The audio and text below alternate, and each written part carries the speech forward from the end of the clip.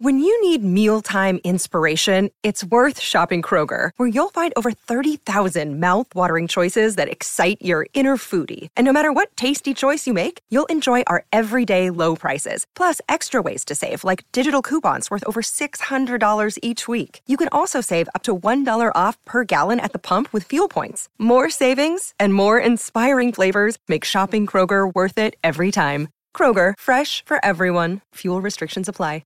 The loveracing.nz update. Your home for everything thoroughbred racing.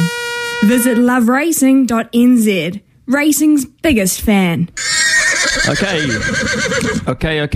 horse. Louis Herman-Watt is with us here as we look at a busy weekend of racing coming up with the Derby being the headline act. But before that, racing at the boutique course of Waverley today, Louis. They are racing at Waverley today, Smithy. And Oh So Savvy, I thought, was at a decent price, to be honest, second up for John Wheeler. I think that's race 2. 2.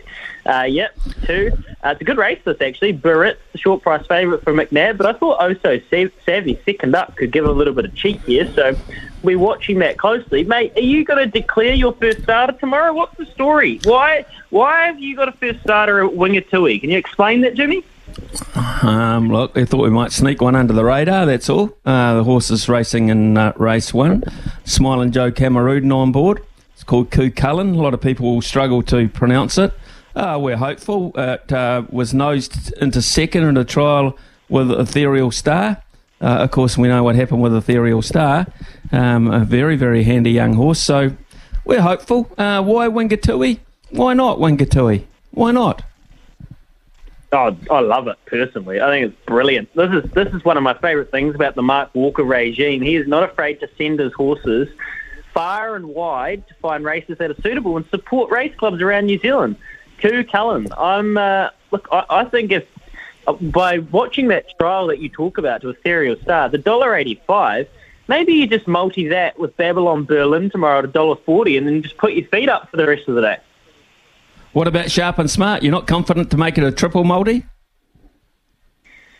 Well, the more multiples, Smithy, as you know, the more risk you add. But with all respect to the rest of the Derby field, who are wonderful horses, it does seem like it's just going to be a procession. But at the same time, like, it's a Derby, it's Group 1 racing, it's horse racing.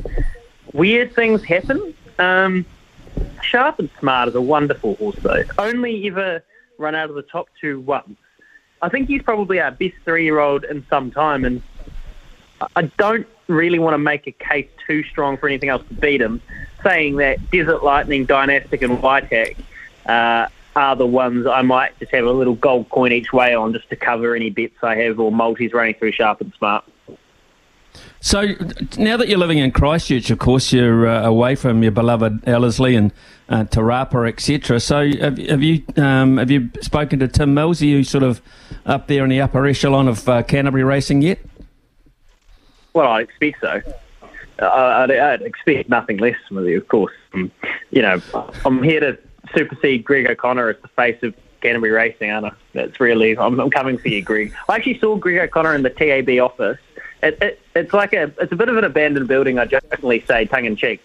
But Greg O'Connor walks through in the suit, tie, he's looking absolutely unbelievable. And here I am, decrepit, in a hoodie around my ears because I'm freezing cold with a jacket on over top. And he just took one look at me. And I've only ever seen the look once before. And I think it was one morning where I said something that you just thought was ridiculous. It's that same, he just looked at me with just these eyes of disappointment that I've only ever felt a couple of times in my life before, Smithy, and once from you. Well, I'm sorry about that. I really am sorry that Greg O'Connor was able to emulate me, because I thought I work on that look, that degrading, putting people down type look. I worked on that. I put a lot into it.